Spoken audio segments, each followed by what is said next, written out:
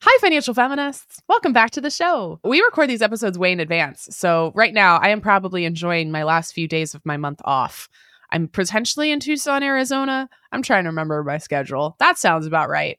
And hopefully, again, I am in a pool with a cocktail doing nothing and that I've forgotten my cell phone even exists. It sounds blissful, doesn't it? We'll see if that actually happens. We have an incredible episode for you today with a guest that I have long admired. But first, some general housekeeping. If you love the show, subscribe, follow, share it, review. You know the drill. You know the drill. We love connecting with you beyond just audio too, so make sure to follow us on Instagram, both at Financial Feminist Podcast and at Her First 100K, and of course Her First 100K on TikTok. Also, we have a voicemail inbox, so if you want to chat with us, if you want to ask us a question, we're doing like these Q&A type episodes now every once in a while, so you can find that linked in our show notes or on our website. Okay, let's talk about Natalie. If you spent any time in the photography world, you'll know her immediately. We're thrilled to welcome Natalie Frank to the podcast. Natalie Frank is the chief evangelist at Honeybook and author of Built to Belong. She is also the co-founder of The Rising Tide, an organization I've followed for many, many years. It's a community of 75,000 independent business owners who gather in hundreds of local chapters around the world. Put simply, Natalie is a mama bear for small business. She is a fierce advocate and enthusiastic champion of anyone declaring their independence from the traditional workforce. I would also like to highlight very quickly, after this conversation, this is the first time Natalie and I have met in person. She literally texted me and she's like, how can I support you? And this was like right before we were launching the book. And I was like, honestly, I'm just thinking about book promo. And she goes, I will buy, with Honeybook, I will buy multiple copies. We'll buy copies for our team. Let me know where to buy them. And like, what a fucking testament to not just walking the walk, but talking the talk of the support. In this episode, we dive into how Natalie started her viral hashtag community over competition movement, which later became the Rising Tide Society. But we also dive into the importance of creating that community of people around you to support you, regardless of if you're a business owner or not. We also talk about accepting how different your life is now from the vision you had for yourself as a kid, how to see failure as a stepping stone rather than a pitfall, and what it means to truly have a supportive partner. Post-pandemic, I think many of us are feeling lonelier than ever, and this episode is a really good reminder of why we need community and each other, and the focus on viewing that community as a group of people supporting each other rather than your competition. So let's get into it. But first, a word from our sponsors. We are supported by State Farm. If you have insurance for your home, your health, and your car, why don't you have insurance for your small business? So many small business owners I know think they don't need or don't even know about small business insurance. Protecting a source of revenue is one thing, but also I know for me, my business feels like my baby, and I want to make sure all of my hard work and my team members are protected. State Farm agents are all small business owners too, so they know how to help small business owners choose personalized policies that fit their budgets. Like a good neighbor, State Farm is there. Talk to your local agent today. This podcast is brought to you by Squarespace. One of the must-to-dos at the beginning of starting a business is getting a website, because how can people find you? How can people find your products or your services if you don't have a website? This was me in 2016. I was wondering where to turn. I'm not a coder. What do I do? And I turned to Squarespace. I love Squarespace's tools, like their email campaigns for you to be able to drive sales and engage your audience, analytics to see where people are coming from and what they're buying, and blogging tools to be able to share stories and photos and videos and updates. I have used Squarespace, like I said, since 2016, and they've been a huge impact in the business of Her First 100K and impacting you all in giving you financial advice. And frankly, I couldn't have run my business without them. You don't have to know anything about how to code in order to build a beautiful website. Trust me, I don't. And Squarespace makes it super easy and very painless. Head on over to squarespace.com for a free trial. And when you're ready to launch, go to squarespace.com/ffpod to save 10% off your first purchase of a website or domain.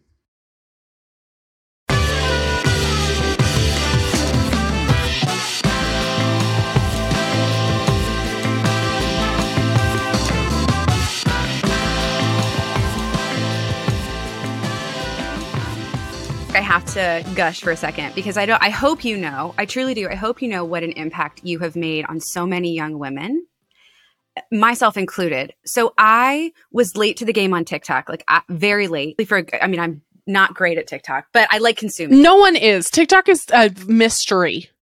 It is a mystery. It is a mystery. It is. First heard about the work that you're doing on TikTok, and you kept coming up on my FYP. And when I tell you that it made me realize how many limiting beliefs and narratives that even though I have built companies, sold companies, I work with business owners every day, I am out here fighting for independent businesses. Like that is my everyday life. I still was holding on to so many limiting beliefs about money, so many limiting beliefs about how to think about wealth and the impact of generating wealth, like the power that gives you to do good in the world, not to be afraid of it, but to actually think about it as a tool for change. Yeah. It's so needed. It is so needed. And it's so much in line too with just, I think, and I know we're going to talk more about community today, but the work I do with independent business and small business, it's so in line with my values around that as well, where I see this future of work being democratized entrepreneurship where anyone can make a living using their talents and their skills and what they love. And it's no longer gatekept. It's no longer, what do you look like? Who are your parents? How much money did you come from? What business school did you go to? It is, is there something you're passionate about that you are willing to work for and learn more about than anybody else? Is there a quirky part of your personality that you're willing to be vulnerable about and share with the world? Like, it is no longer gatekept and hidden. We are living in a moment where anyone can start a business and change the world. And it is so much in line with the democratization of wealth and the lessons you're teaching. And I needed it. Like, I desperately needed it. So I just wanted you to know, and I hope you do, what an impact the content that you create and that you share with the world has on so many women, myself included. It's not a small thing, Tori. It's not an insignificant thing. So I'm fangirled. Starting when this came there. through. Just end the podcast here. We're good. Thank you. Wow. Okay. Put it in the folder for like when you have a day where there's a hater, where a man jumps into the comment section. Oh, all day, every day. Oh.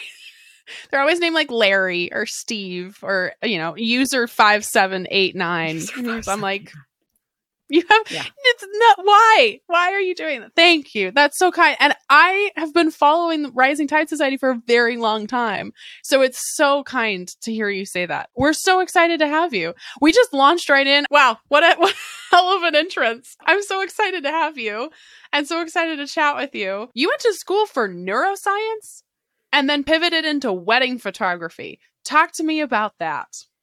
I feel a little called out for being a nerd. I mean, you didn't say it overtly, but yes, no. I went to school for theater and now we're doing finance. So it was a weird pivot too. So you kind of went the creative brain to like qual to quant, right? You did a little bit of a left brain, right brain switch, just like I did a little bit of, the same. But I did. I studied visual studies at Penn. So my focus was on the science of seeing. And so that did involve things like visual neuroscience and psychology and even a little bit of philosophy. It's basically how we see the world and the realization that we don't see with our eyes, but with our mind.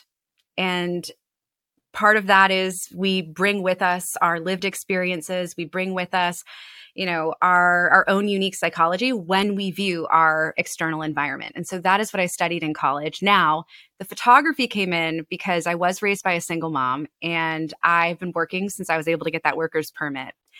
And my mom, I think, recognized in a moment when I was really struggling with my mental health in high school, an opportunity to put that camera in my hands. And I recognized for the first time in my life, after having lots of little jobs, that this camera gave me the ability to build my own, right? To create my own job for myself. So while I was going to Penn, I was taking the train back home every single weekend to photograph weddings in my hometown of Annapolis and Baltimore and DC. And I did that all throughout school in order to pay my way through college and pay off my student loan shortly thereafter. But that is how photography came into play. So I was going to school, I was photographing events, building that small business on the side, and getting my nerd on just as much as I could. One of the things you said up top, which I thought is so kind, is this attempt at the democratization of entrepreneurship, or that, you just said, right, like putting a camera in your hands and making your own money meant you had choices. And I've said this so many times in my work, when you have money, you have choices. Was that the first time for you that you thought this might be the reality for me, or I can see the opportunities open up because I have this thing? Yes, without a doubt. And I would go even a step further to say, not only did I realize I could make money with this camera and with my talent and by honing this craft, But I also recognized that I could do work on my own terms, that I was able to reclaim a little bit of autonomy and freedom, both financial and creative, right? And that autonomy and that freedom is something that the majority of people don't have in the work that they do, or it's very limited, historically has been very, very limited. And so part of, I think, too, what makes me so passionate about supporting independent businesses is acknowledging that when you do step outside of this traditional W-2 model of like, you know, tell young people they have to follow this exact path, A to B to C, to climb a corporate ladder, and you just tell someone, you know, what if you built your own?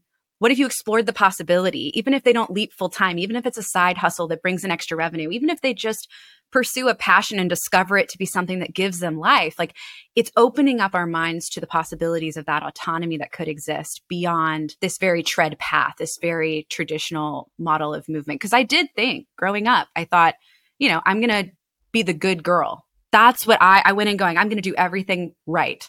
Spoiler alert, it's not how life works, right? But I thought I'm going to go to college. I'm going to go to the best college I can. I'm going to study really hard. I'm going to get a great job. It's going to pay well. I'm going to climb a corporate ladder. I'm going to get a desk in a building in New York. That's what I thought success looked like. In the minute I had the same thing. It's so funny you say that. My manifestation was like VP of marketing by 30. I'm wearing pencil skirts. I'm holding a briefcase, which is how you know it's a fantasy, because I don't wear pencil skirts. And what are briefcases anymore? And I don't drink coffee, but I had a Starbucks in my hand and like stomping the streets of the city, like hashtag girl boss, right? Like that was the expectation of what my life was going to be. And then of course had that, you know, that mirage taken from me very early when I realized, oh, this is fucking hell. This is awful. Yeah. Oh yeah. No, absolutely. I think for me, it was like, I want to work with people I want to work with. I wanted the ability to say no. Like, I want to turn down work. I want that. And I know that sounds like a weird measure of success, but for me, that became a measure of success. I want to be at a place where I can say, I don't want to work on that, or there isn't a value alignment, or, you know, and actually have the ability you can't meet my rate. So it's just not going to work. Yeah, absolutely. Yeah. So it all kind of came together, but it did for a while. I think I had to choose. I felt like I was on two separate paths. One of maybe a more traditional route, although still studying things I love and I'm passionate about. And the other, which felt like a huge risk, you know, to, hey, got this Ivy League degree, but I'm going to go be a wedding photographer. And that is the absolute best decision I ever made. You know, like putting down the degree. Like I always say, I folded it up and stuck it in the visor of my car and then like drove home to shoot a wedding. And I don't regret it. It led me to where I am today. And it truly is one of the most extraordinary careers of my multiple careers that I've ever had. I absolutely loved being a photographer. Well, let's talk more about that, because it's something that is recurring. It ends up being a recurring theme on the show. The thing you're comfortable in versus the thing that is the right thing for you. And what happens, whether that's a relationship, a job, a path in your life, is that you get in it and it's comfortable. And I don't mean like comfortable in a good way. I mean, it's so comfortable where you're like, I can't, but it's this thing. And your whatever you want to call it, your soul, your intuition is calling you somewhere else. But you're like, no, but I already have this much invested in this. Or it would be really weird to come home to an empty house. So I'm not going to leave this person. And what ends up happening, of course, is it's the voice that comes up right before you go to bed at night that is like, yeah, but this isn't right for you. And you're like, no, but nope, it is. It's fine. This is what I should want, or what my parents have told me I should want, and this is the person I should date. And then there's this other part of you that is going to require so much temporary discomfort, but you're going to be so much happier or fulfilled or richer or whatever that looks like. I don't think enough people, especially enough women, get past that point of discomfort or even engage in that discomfort because we've been told, one, play small, but two, that this is what you should want. That word, should. Right. That word, I hate that word. I hate the word should. Probably shouldn't hate. I hear my mom in my head going like, you don't hate anything. No, I do. I hate the word should. Should is the expectations that weigh us down and keep us struggling and fighting the wrong battles. Should, right, is the word that keeps us from being the best version of ourselves. Look, I've never met anyone at the end of their life who said, you know, this one time in my comfort zone, when? Never in history. Like any good moment in someone's life, it's outside of the comfort zone. And it often is born out of a season of pain or hardship or struggle or just betting on themselves for the first time. Like truly, I can't tell you how many stories I've heard within our community where someone's like, I spent my whole life being told I was never going to amount to something, or that going and building a small business was a hobby. It wasn't something like my creative passion was a hobby. It wasn't validated or justified by people that I really respected. But I decided that I'd rather bet on me than bet on their limiting beliefs of who they think I am. And the moment that happens for somebody, right? And the moment they have that realization of betting on themselves or overcoming that hurdle that's kept them clinging to safety, kept them believing that's all that is meant for them, that's where the world opens up. Like that's where we start to explore. And it doesn't always mean success. Like oftentimes it means failure. Oftentimes it means you leap and you fail. But nonetheless, you very rarely look back and say, I wish I didn't leave the realm of my comfort zone. Even when it doesn't work out in your favor. Like even when at the other side of that, you are left maybe with another difficult decision or you realize that it didn't work out. Like I failed at so many things and I look back and I'm like, it was a stepping stone to success. It wasn't, if I hadn't done that, I wouldn't have learned X. If I had gotten my way, if it had been my timeline, both personal and professional, the things I've struggled with, if it had been the timeline I wanted, I got married really young. I married my high school sweetheart. He's an incredible partner. And that was, by the way, side note, remember that visionized cast of the ivory tower in the sky and the New York apartment? A partner was not in that vision or equation. So I was not the one that thought I'm going to marry someone really young. I was never getting married.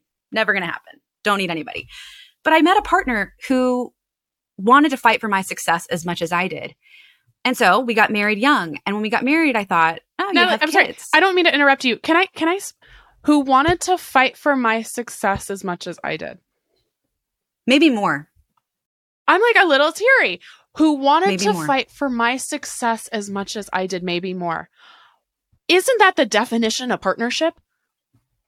And again, like if you are listening to that and you don't have that, one, you deserve it. And two, get rid of it if it isn't that like controversial opinion. But if it is not that, it's not controversial.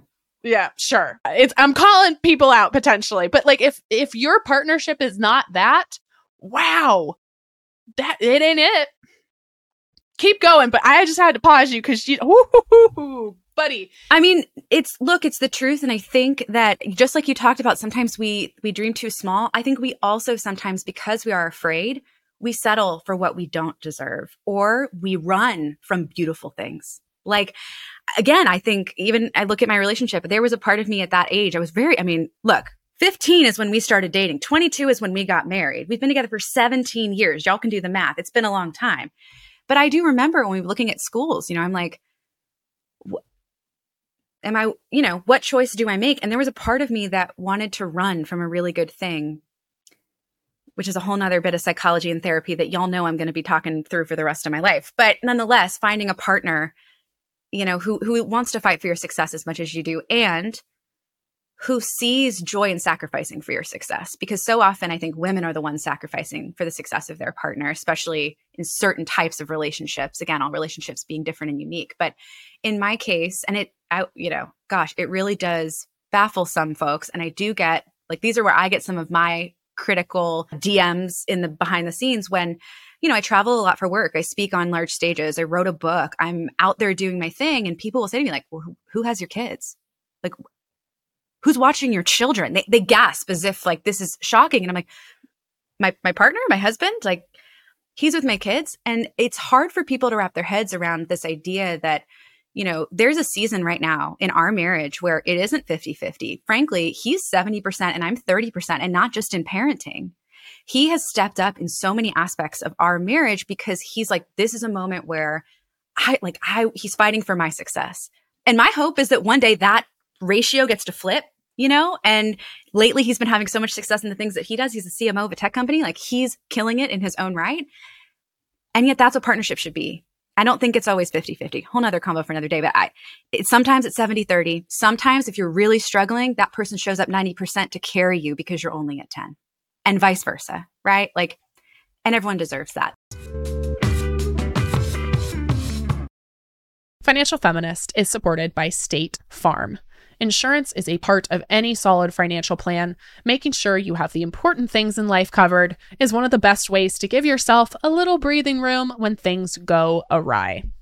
When I started Her First 100K, I knew how important it was to protect not only my business, but myself as a business owner and all current and future team members. Business insurance gave me the peace of mind I needed as we continue to grow and scale. State Farm agents know what it takes to run and protect a small business because State Farm agents are small business owners and they live and work in your community. So they're deeply attuned to what's happening with other small businesses in your market. If you have a small business and are interested in making sure you're protected, reach out to your local State Farm agent to learn more about what you need. They'll help you find the right policy at the right price for your business. Like a good neighbor, State Farm is there. Talk to your local agent today. This podcast is brought to you by Squarespace. The first investment we ever made in Her First 100K was signing up for a Squarespace account way back in 2016. And if they were the first place I spent my hard-earned money to start my business, you know that it was a worthwhile investment. Squarespace makes making a website really easy, even if you don't know how to code, especially when you don't know how to code. You can use their blogging tools to be able to communicate effectively to your audience with stories, photos, videos. You can also use your online store to sell products like your merch or physical or digital products. You can also use their analytic tools to figure out how to grow your business. Where are people coming from? How long are they staying? So you can build a marketing strategy based on some of the top keywords or most popular products and your content. Head on over to squarespace.com for a free trial. And when you're ready to launch your brand new website, go to squarespace.com/ffpod to save 10% off your first purchase of a website or domain.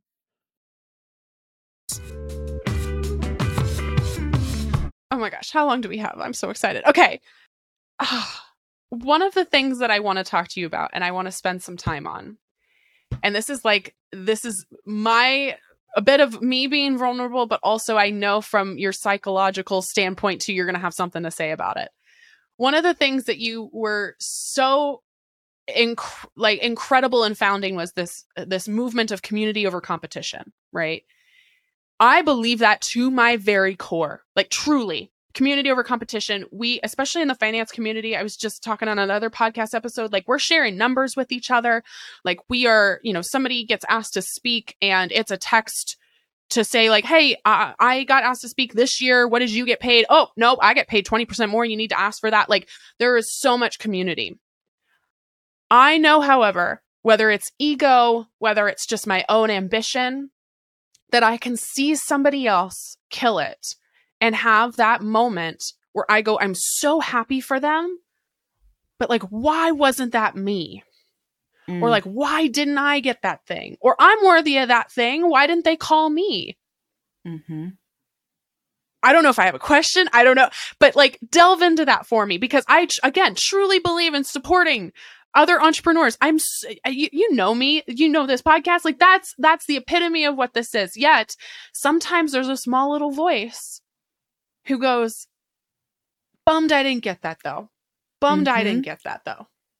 And look, I have to first validate you because what you are describing and this emotion that you are feeling is as human as it gets. Totally. And in the same way, it's so human. In the same way that I don't love advice that says things like, don't worry about what other people think of you. Stop comparing yourself. Because the reality is we are human beings. It's actually impossible, right? Our brains are wired that way for a reason. And in social media, especially, really impossible. Yeah. Oh, without a doubt. But we're social animals, right? And so being a social creature, it means that we are constantly gauging where we fit within our social surroundings. Now, it used to be that we were in much smaller groups. So we felt perhaps like we maybe only compared ourselves to a handful of people. Like I think about my grandmother's generation a lot. And I'm like, she probably had 5 women in her life, truly 5 women that she compared herself to. They played bridge. Like that was her thing. It's probably the bridge players that she compared herself to and how, they lived their life and all of that. We compare ourselves to 5 people within the first 1 second of waking up, right? Like from the moment we pick up that phone and we scroll even but one stroke of our finger, we're consuming so much digital content and so much media around other people's lives. And as we know, it doesn't need to be said, but people aren't sharing the worst parts of their lives, right? They're sharing the best parts. They're sharing curated versions of reality that we consume and believe to be truth.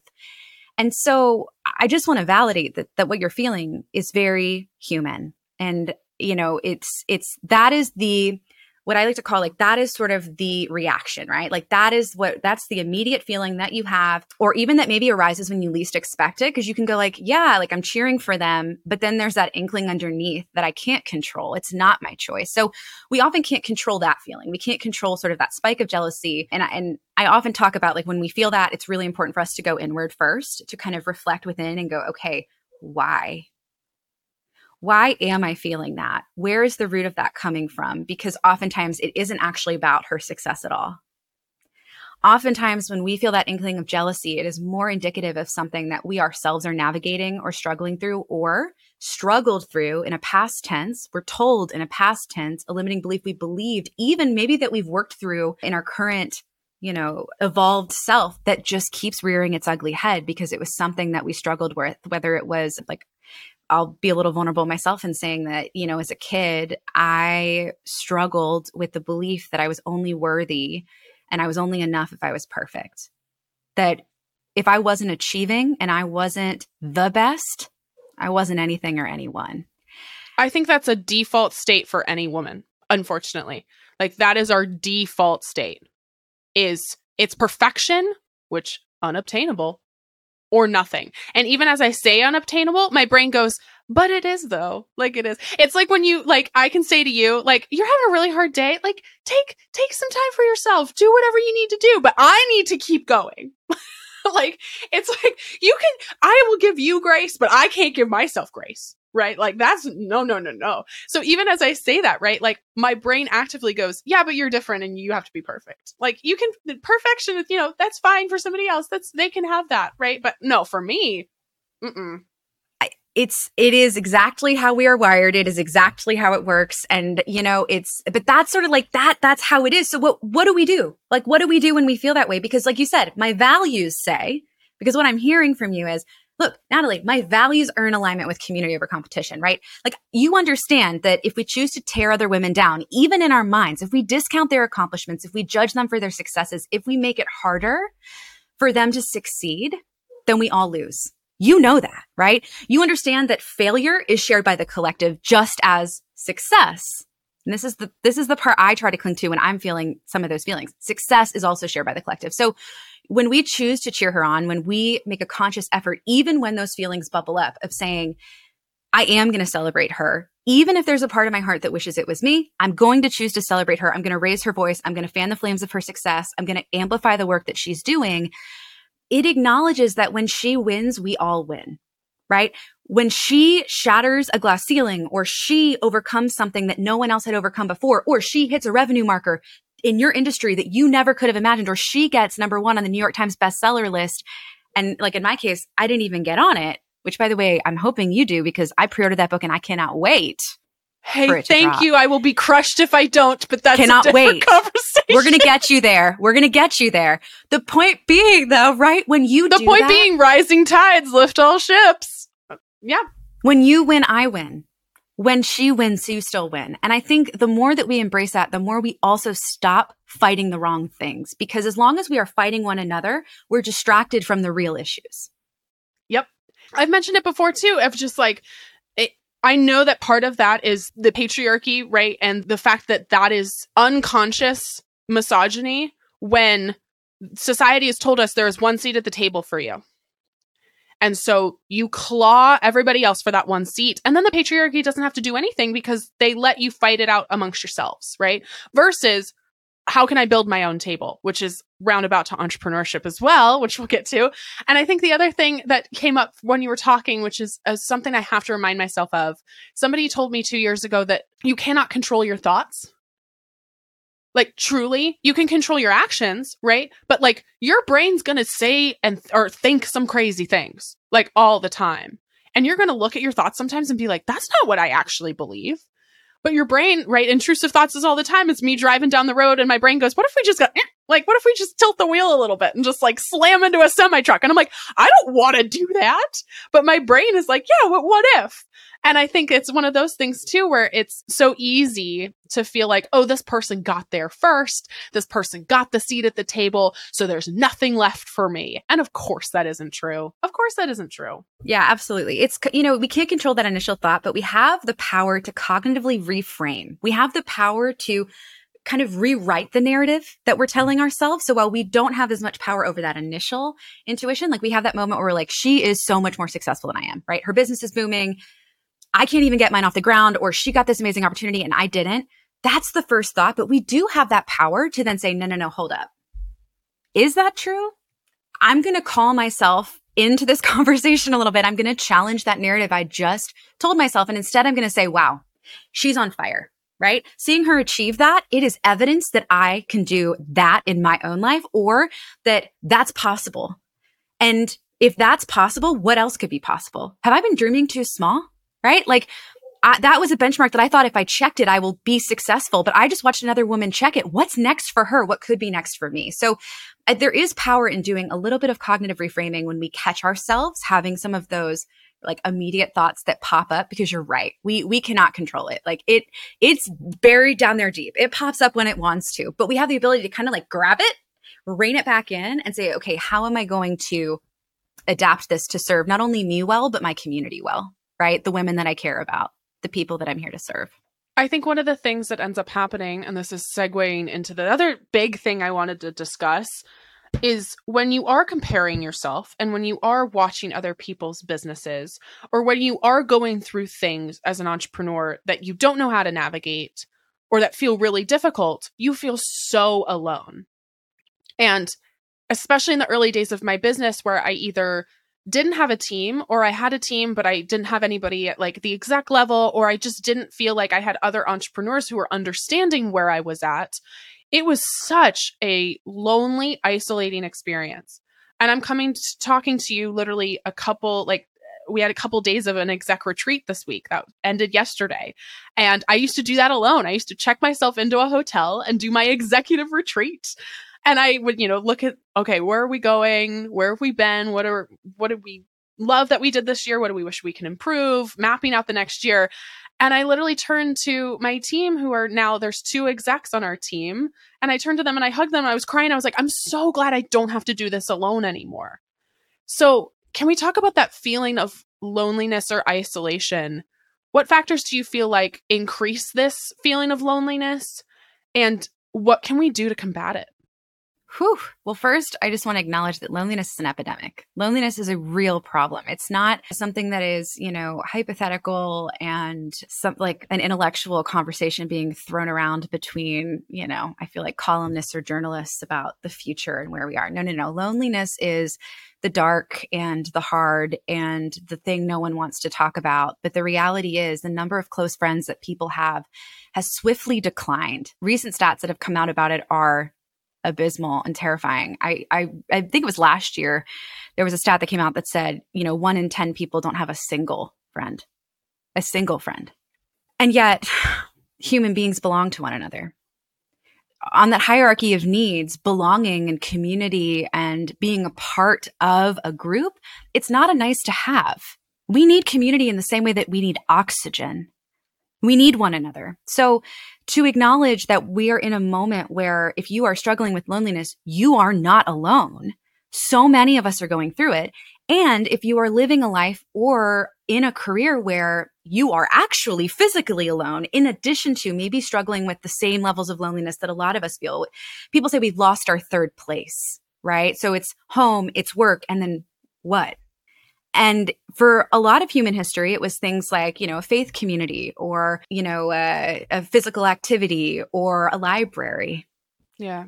Or I'm thinking about what was it? The, oh gosh, why can't I think of it? Oh, the old guys together talking about science. Why can't I think of it? Masons, the Masons. The Masons. I mean, all these third places, right? Yeah. And if you I don't know why that popped up for me, but I was that's a great one. The Masons. The Masons. Sure. I know. I think about my grandmother playing bridge, whatever it was to somebody, they had this third place that wasn't home, that wasn't work, that was a sense of community, and we've lost it. We're living in a moment where more people live alone than ever before, which is amazing, actually, that people have that financial ability to do so. But also, it comes with unintended consequences if we're not intentional. And that third place is sort of eroded. We've lost it. And it's going to be interesting. And I have a lot of hope as an entrepreneur that third places will have a revival. And I'm thinking like independent coffee shops. I'm thinking movements and, community organized care for one another, and how we're rallying together in the coming years. So I have hope. I don't come to this hopeless, but I come to say, if you are struggling with it, you're not alone. And there are a lot of factors beyond even those that you can control that are contributing to it. But there are things you can do. So if you're struggling with loneliness, especially in the professional context, the first thing that I say is be very aware of what you're consuming. Be very aware of who is in your circle and who you're allowing to speak into your life. And so, number one, content, social media, all of these things, people love to villainize it and say, and actually when I wrote my book, one of the interesting things that I looked at was, psychology of social media. If you look that up in any context, 90% of the articles are going to be, it's terrible for your mental health. It increases rates of depression, anxiety. I mean, you can go on, and it's been studied in a lot of different capacities. But I found one really interesting study that said, instead of just looking at social media as one thing, as if everyone uses it the same way, and as if all content is created equal, what if instead we looked at how you used social media and not, the construct itself? And what was really interesting is that people who consume content have more negative psychological effects than those who use social media as a means of connection or creation. So if you're getting on a platform and you're only consuming, you will not have the same experience as someone that is truly leveraging social media to connect, to engage, to have a conversation, to create and share their opinions and their ideas with the world. They're very different actions, and they're leveraging the exact same space to do it. And I say that as to say, be mindful. One, are you consuming or are you connecting? When you open that app, what are you doing before you recognize consciously that you're doing it? If it's simply to scroll with no reason other than to consume and distract, and you're feeling lonely, think of that as an opportunity to flip that time into something that perhaps could pour back into your mental health cup, right? Rather than drain out of it. And so it could be picking 5 people that when you think about feeling your best, a moment when you felt your best, when you felt empowered, you felt inspired, you felt encouraged, you felt capable, whatever those things are for you, who contributed to that? Who do you associate with that? Who, when you leave the room, do you feel, right, better about yourself just by having spent time with them? Write their names down, put it on a Post-it note, stick it behind your computer if that's where you work for the day. Put it on the back side of your phone so that if you pick it up and you go to scroll and consume content, instead, you just pause for that moment and say, I can still consume. I'm going to watch Tori's TikToks all day long. But before I do that, I'm going to connect with these 5 people. These are 5 relationships in my life I want to invest in because these are the types of people I need to surround myself with.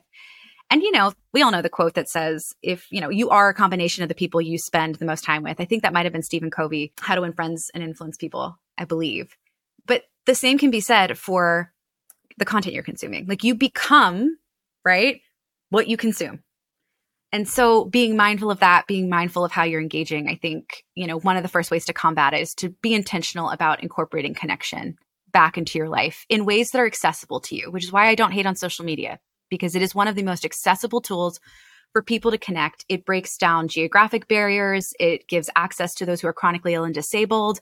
Like communities, and actually I'll quote someone on my team. She's an incredible chronic illness warrior. She is a fierce advocate and champion for independence and for entrepreneurs, Kate Masters, who said, online community and connection is not an imitation of real life. It's not a forgery. It's an innovation on connection. It's giving a new place for us to connect because so quickly during the pandemic. If you do it intentionally. Because there have been communities, especially within the chronic illness space, the disability space, that have thrived online and have done it long before the pandemic when most of us were forced to socially distance. This has been the normal for my sister-in-law with cystic fibrosis. This has been the normal for so many communities for so long that do it exceptionally well. Long before other folks took the credit for coming up with the idea of online community, right? As it normally happens. And so important to point that out.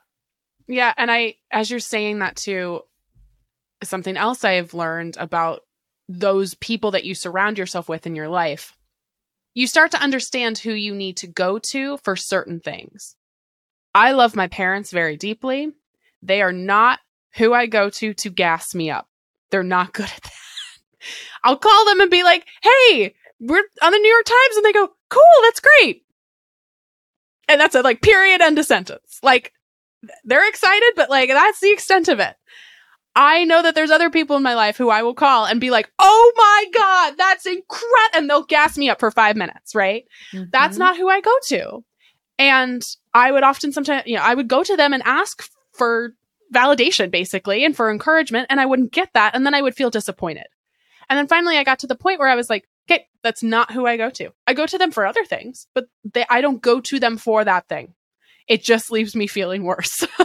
So figuring out who is the person that you go to when you need somebody to gas you up, who is the person you go to that you know will just sit there and listen, who is the person you go to who you know is going to call you on your bullshit. Like, oh, and that is so needed. So needed. But you begin to realize that not everybody's purpose in your life is the same. And it's so much better to go to the people who you know are going to deliver what you need in that moment versus potentially making you feel worse.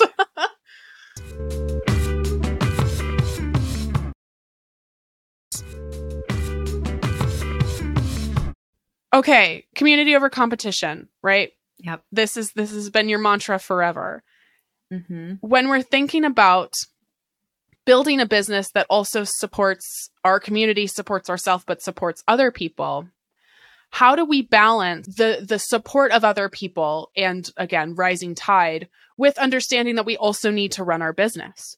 Because I think one of the things that happens with women, especially in entrepreneurship, is this feeling that you have to be giving all of yourself to everybody else before you take care of your own thing, right? You put everybody else's oxygen mask on before you put your own mask on. How do we balance those two things? How do we balance that generosity and altruism with also knowing that we have to pay our bills and take care of ourselves? Oh, this is one of the best questions to ask, because I think when looking at it through the lens of, being a woman and being the one who is told from the time, whether overtly or, covertly, that you are to sacrifice, that you are to serve others, that you are to care for others, that is part of what gives you value in this world. There can be a tendency to sacrifice yourself, right? To the point of harming either your business trajectory or your own mental health, more so perhaps than the opposite. So if that is something that for you in particular resonates and you're hearing this and you're like, okay, that's me. I'm the one who does everything for everyone all the time, and I always put myself last. Then first and foremost, I want to say when it comes to community over competition, it is not community without competition. It is not sacrifice myself so that I don't have a business, but other people do. No. It is when I win, I can raise the tide with me. When I have success in my business and I prioritize my needs and the needs of my clients or customers, when I invest in my professional development and my personal development, I take time to care about me. Thereby, with my success, I can help other people to rise, right? It's not saying I refuse to compete. I have to give it all away all the time. I can't uphold my prices. I have to give discounts when asked because it's none of that, right? No. It is, we put people first. We don't step on others in order to succeed. We have a set of moral code. This is all, the definition of healthy competition. What is healthy competition? Having set rules or a moral code that you operate by, not stepping on other people to succeed, right? Seeing people, not just profit. The quote is not a tide lifts all ships. It is a rising tide lifts all ships. You got it. Yeah. You got it. And in order for that tide to rise, you're like 100%. You have to be willing to fight for yourself too. And so I think if that's something that someone's struggling with, or, they resonate very much with kind of the intro into this question, that would be what I would say to them. Community over competition, it's about you finding success, yes, and helping to lift others up with you when you go.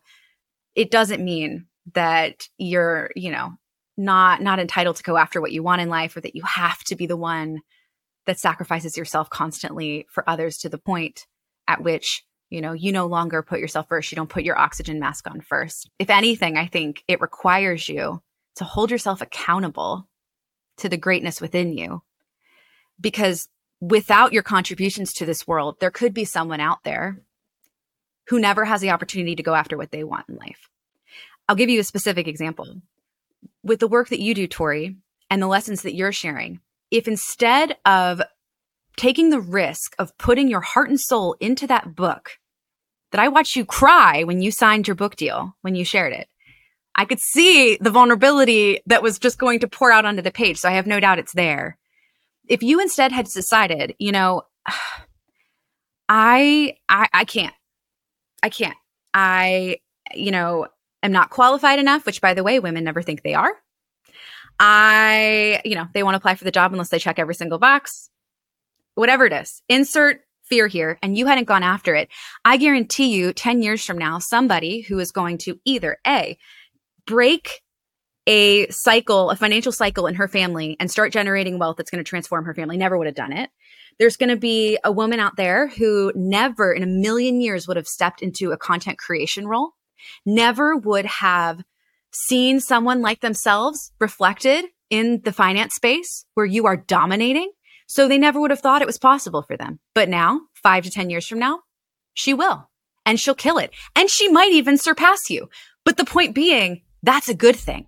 That's the rising tide, right? That's the you won, so she can also win. Not, you sacrificed yourself on a sword because there wasn't a place for you, right? It's about rising to the occasion, because that very greatness that you can accomplish can fuel someone else's success down the line. We have to be willing to step up to that call. So I've discovered now that Natalie is the person I call to gas me up. That is what I've realized. Thank you. Wow. And yes, I can't wait. I'm sending you a copy of the book, and I can't wait for you to read it, because literally the book starts and ends with the same quote, which is very similar to Rising Tide Lifts All Ships. When you have all you need, build a longer table, not a higher fence. And this idea, and again, I also talk about this in terms of personal finances, because we feel, again, as women, we have had altruism ingrained in us at every single moment of our lives. And then when we have the audacity to want wealth or stability for ourselves, society weaponizes that altruism and says, why aren't you donating more? Oh, you don't care. You'd give this away for free, right? Mm-hmm. You cannot put on someone else's oxygen mask if you're gasping for air. If you are dead on the floor of the airplane because you were focused on somebody else, you can't help anybody. So right. You have to put your oxygen mask on first. And in this grappling that I've had to do with like capitalism in general, of how do you pursue wealth under capitalism, to your point of like, I don't want to exploit anybody. I don't want to win at capitalism because it means I've stepped on somebody. But if I lose capitalism, that means deep suffering to myself and to other people. So it's the idea of how do we better our own lives while doing the least amount of harm, so that once we're taken care of, we get to change the systems that exist. That's a mic drop right there. But that's what I've had to grapple with, because that same thing of like, when I was writing the book, I was like, if you're an honest to God, living paycheck to paycheck kind of person, right? It's not like you have your Netflix and you haven't canceled that. But like literally, if you're living paycheck to paycheck, there's nothing I can say that will actually help with that. And that's the systemic change that has to happen, and policy change and all of those things. But what I can do, and that's in my power, is take care of myself, get myself good so that I can use my resources and money and power and voice to hopefully impact everybody else. But it's hard. Because then you feel guilt, and society also makes you feel guilty. If you are a woman succeeding, mm-hmm. 1, you're called a bitch, right? You're very unlikable. Mm-hmm. And 2, we weaponize your altruism. We tell you, nope, you shouldn't be doing that well. Why aren't you doing it anymore? It's all of the play small, be controllable, because we've realized we can't control you. And it's the should word. I hate to just keep saying, but it's like what you should be, right? And I think I had a realization last summer when I was postpartum with my daughter, and I was starting to travel again for work, and I was had returned from maternity leave fully and was back on board and stepped into a new role at Honeybook as chief evangelist. And I felt very much like I was doing well.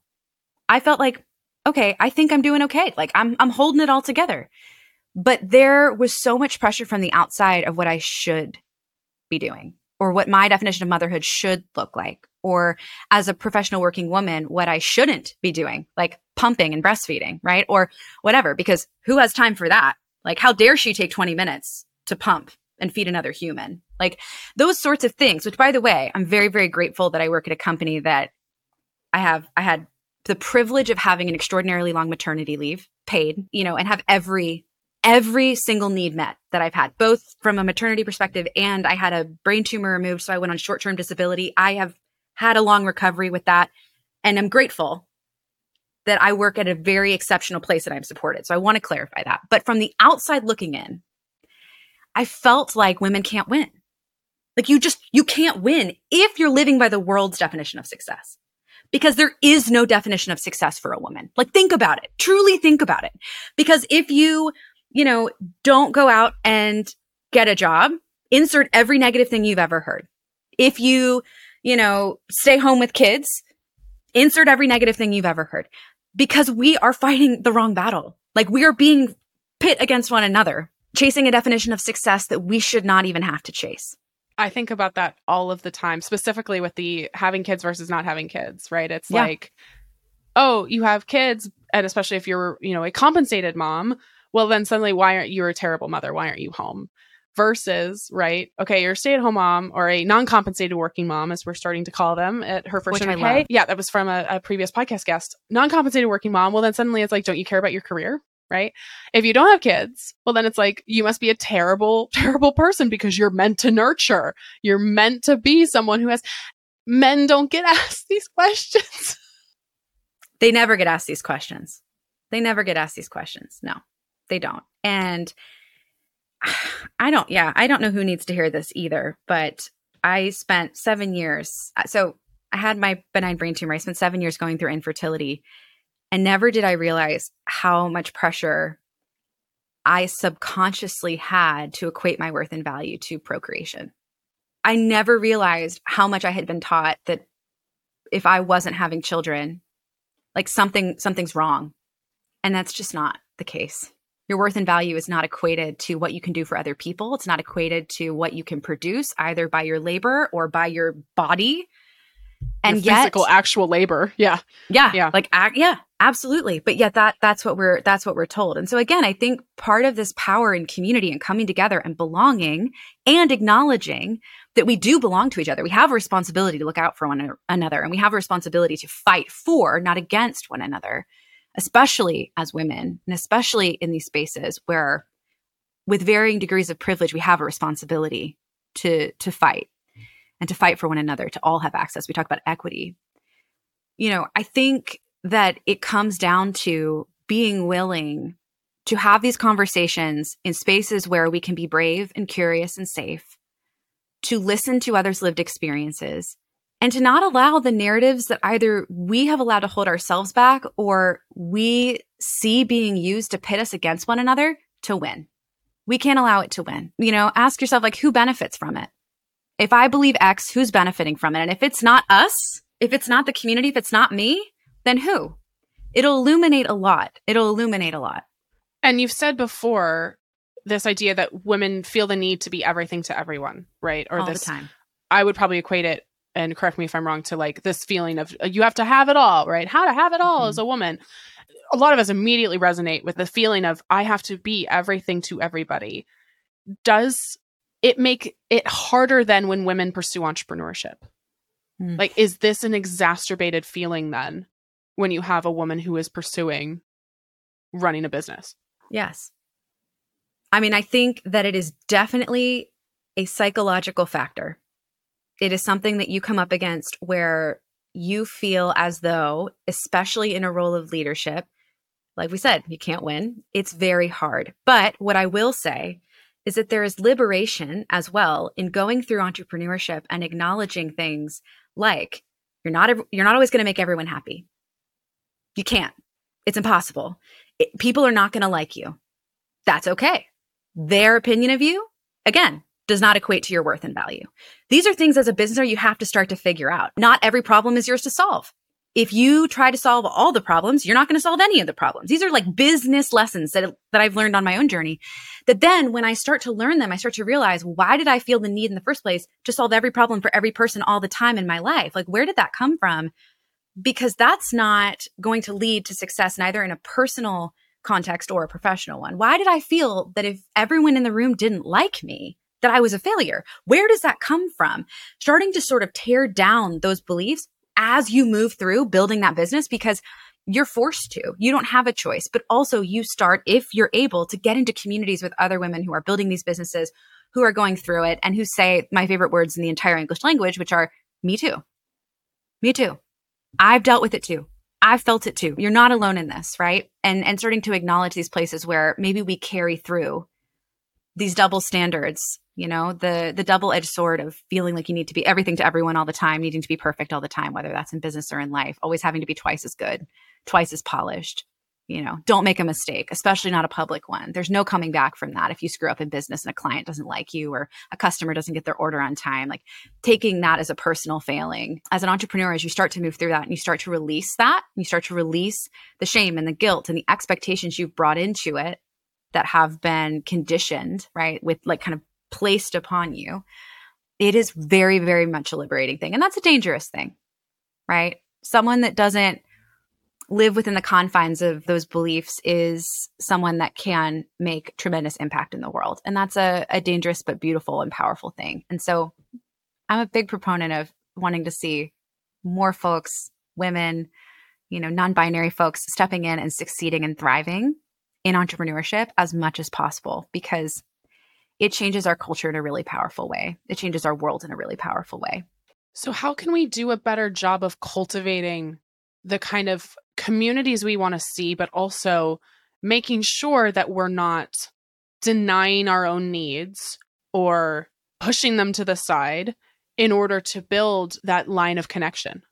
Yeah. Look, you have to define what freedom and success look like for you. That's the first thing. So start by defining, what is the freedom that you are seeking in your life and in your business? What does that look like? Especially for business owners. Like if you run a business, what is that freedom that you're chasing? Is it that, you know, you want flexibility, you want creative freedom to choose what you work on? What is the freedom? Because sometimes we just focus on success, but choosing a destination as a point of success in our lives doesn't necessarily mean we're going to feel the way we want on the other side of it, right? Putting a benchmark and saying, my definition of success is I want to be a New York Times bestselling author. Well, you can get there and still be miserable and unhappy. But if you ask yourself the question, when I envision my life, you know, at the end of it, and I feel free, like I feel truly free, not the best, but my best, whatever that looks like.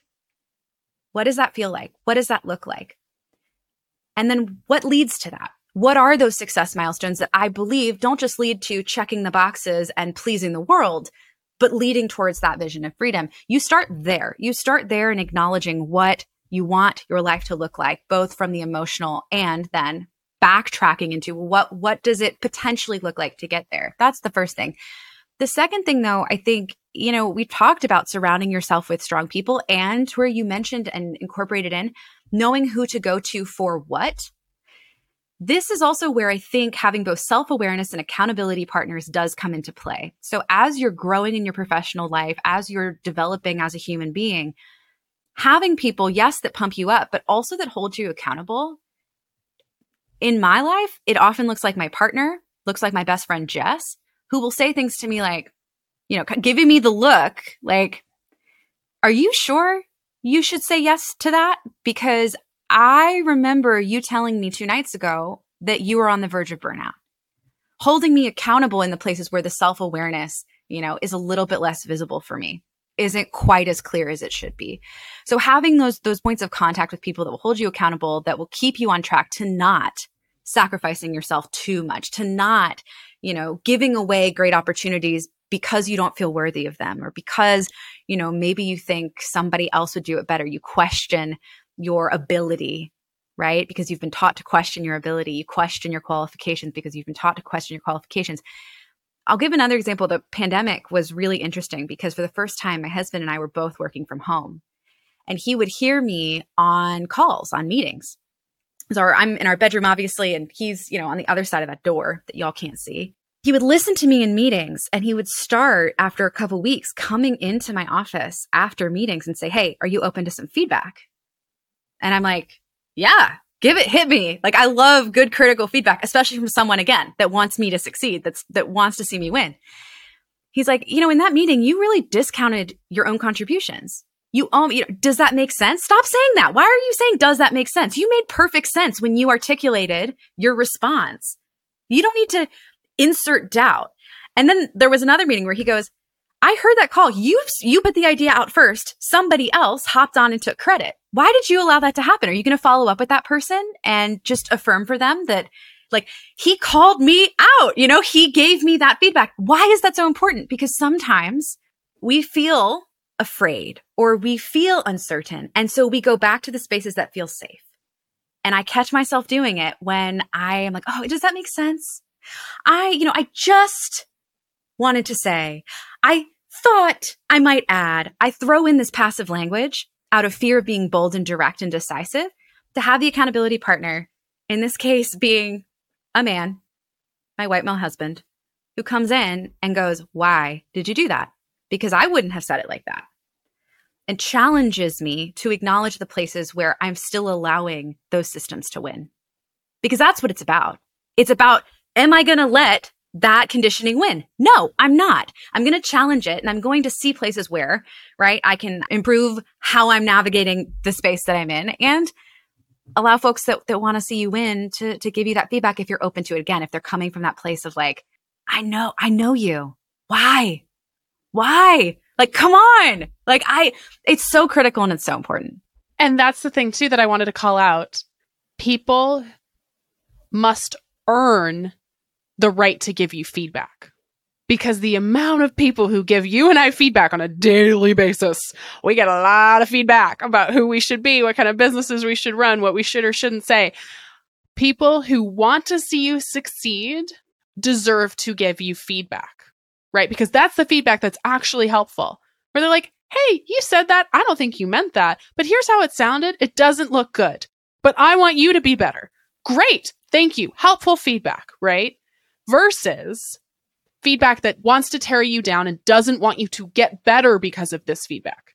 Mm-hmm. Mm-hmm. Do not take feedback from people who have not earned the right to give you feedback. I love that. I think that something I had to learn. I want it on a mug. Can you put it in the merch shop? Like, can I get it on a mug? Can I get it on a shirt? Because how often do we do it? How often do we allow people to give us advice or feedback or critique us, right? That we shouldn't, especially when it comes to critical feedback or comes to criticism. And if I wouldn't go to that person for advice, why am I allowing them to speak those negative words of feedback to me? It has to go both ways. And I'll also say too, though, like, I think we can often, and I don't know how, if you've always been good at receiving feedback. I was not always great at receiving feedback. It was something for a while that I actually struggled with, like separating myself and from the feedback and the growth. But one thing I'll say too is when you do start to identify those people for you that you're like, I really value and respect this person's opinion. If you're able and you feel safe enough, especially in that relationship, be direct in saying, "Hey, you are someone I really respect and admire. You are someone who I know is going to tell me the truth. You have a different viewpoint from me on this. I just want you to know you have a blanket statement of permission to give me feedback. I want you to know that you are one of very few people that I invite. Like, I want you to always feel comfortable being honest with me, giving me that feedback, because on the flip side, just as well some of us struggle with receiving the feedback, there are folks that would never give you the feedback or are hesitant to until they are given permission, which is frankly pretty respectful. So to open and invite that, I think, is also really critical and important to be able to say, "Hey, I want you to hold me accountable to going after the things that I want in life. I want you to call me out when I'm playing it safe and I shouldn't be. I want you to check in with me if I'm working too hard and burning myself out and I'm not taking care of my own needs, but I'm taking care of everybody else in the business or everybody else in my family or everybody else in my friend group. I want you to call me out, and I need you to call me out." And speaking what you need, because, speaking what you need, saying what you need, I know that's hard. I know that can feel very uncomfortable if it's not something you normally do, but oftentimes it's the first step, I think, towards getting to a place where you're surrounded by exactly what you need. Like, you're never going to get it if you don't ask for it. So until you ask for it, right? It's so wise. Talk to me about HoneyBook. Talk to me about what you're doing with them, because it's such a interesting and cool transition, right? Because entrepreneur to like still autonomy, but not really running it for yourself. So talk to me about the work you're doing with them. Yeah, I'm so passionate about the work I do every day. So I'm chief evangelist at HoneyBook, and my role is to help service-based businesses to build a remarkable client flow that gives them their life back. Like, my job is to literally help entrepreneurs succeed every day. And I love it. And in the case of HoneyBook, we use technology to do it. We help people automate, build systems and workflows that fuel their business so that they can make money while they sleep. And in a service-based business where people are truly trading their talent and their time for money, the ability to leverage technology is so critical in the long-term success of a business, in getting, better mental health, more time doing what you love, more time with the people you care about, all of that. Because again, like we talked about, those pressures we feel to be everything to everyone all the time still applies when you run a business. And so you can easily feel like you have to do everything for everyone all the time, be on 24/7, right? Respond to everything manually. And it just doesn't have to be that way. So we help business owners to build that client flow so that it runs seamlessly, and it allows them to both deliver a really amazing experience, to make more money doing what they love, work less hours doing what they love, and get back to, for so many of them, like that inspired place for why they started their business in the first place, what their greater purpose is for why they took that giant leap of faith, that huge risk, and sailed out into the unknown. And it's cool too, because with my role, I get to do advocacy and championing the community. And, I say, like, I'm a little bit of a mama bear for small business. And there's a lot that we're going to have to be fighting for in the weeks and months to come for this community in particular. And so I'm excited to be able to do that. I'm really honored to be able to do that. I love that.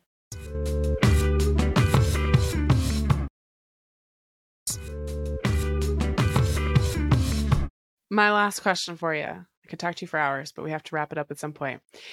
Looking back, starting Rising Tide was seemingly this huge shift for you. What are you most proud of that came out of that movement? What I am most proud of with Rising Tide is that I know it saved people's life. Running your business, we've talked about it. It is lonely. It is hard. It is isolating at times. And the amount of pressure and responsibility that so many people feel on their shoulders, because again, we're not talking about hobbies. We're talking about livelihoods. We're talking about how people put food on the table. We're talking about a community that had to stop working in 2020 for the safety of others and did it proudly. We're talking about a community that is facing economic turmoil and a recession. And this isn't the first time for many of them that they're facing, an uncertain road ahead. I'm talking about a community that is the underdog in all things and is fighting an uphill battle every single day. The system was not built for them, right? In any way. The system was not built for them when it comes to healthcare, affordable childcare, when it comes to how they file their taxes without going to jail, because it is so confusing. The system was not built for them. And yet they still chose to go after something they were passionate about. So we're talking about a group of people who have courage. They are resilient. They have grit. And yet they still feel like they're carrying the weight of the world on their shoulders. I cannot tell you how many times I have had people say to me, like, going to one of these meetups that was free, because that was from the very first day, free and accessible was always the key to Rising Tide. Rising Tide has not generated $1. It's run even today, with volunteer leadership on the grassroots level. Like, I was able to go to a meeting, it was free. And for the first time, I felt seen. I was really struggling. I didn't know that I could keep doing it anymore. I had been alone for 4 days in my apartment by myself behind my computer, and I hadn't talked to another human being. I almost didn't go. I sat in my car, but then I decided, what the hell? I'm just going to walk in. I met one person, and that one person saved my life. I met one person, and that one conversation made me feel less alone. I met one person, and that conversation made me believe that I was capable of going after the thing that I had always dreamt of, the thing that my partner said I couldn't do, or my mother said was not possible, or, my friends doubted and made fun of me for. This person saw me. That's what I'm most proud of, is helping people to feel seen, loved, heard, valued, respected, and not even by my hand, but by creating a framework where other leaders could rise up to do it. Because Rising Tide's not a success because of me, and it's not a success because of HoneyBook support, and it's not a success even because of our incredible tiny corporate team that works on it. Although they do deserve 100% of the credit when it comes to where we've gotten today.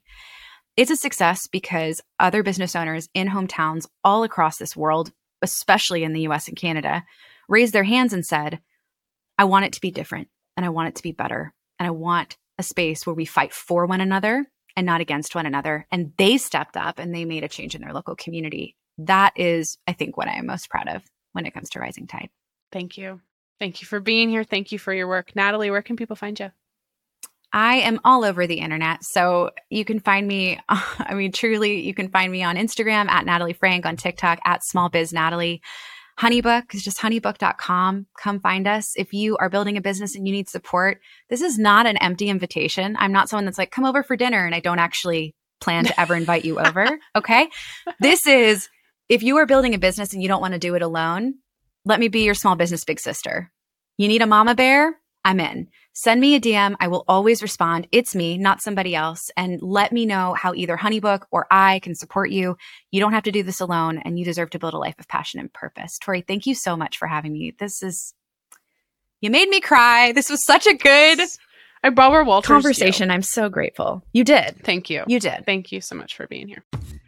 Thank you to Natalie for joining us, and thank her for her incredible work. You can learn more about Natalie, Rising Tide Society, HoneyBook at financialfeministpodcast.com. We're so grateful, as always, for you joining us, and we can't wait to see you next week.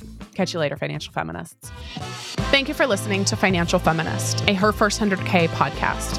Financial Feminist is hosted by me, Tori Dunlap, produced by Kristen Fields, marketing and administration by Karina Patel, Sharice Wade, Alina Helzer, Paulina Isaac, Sophia Cohen, Valerie Oresco, Jack Koning, Khalil Dumas, Elizabeth McCumber, Beth Bowen, and Amanda LaFew.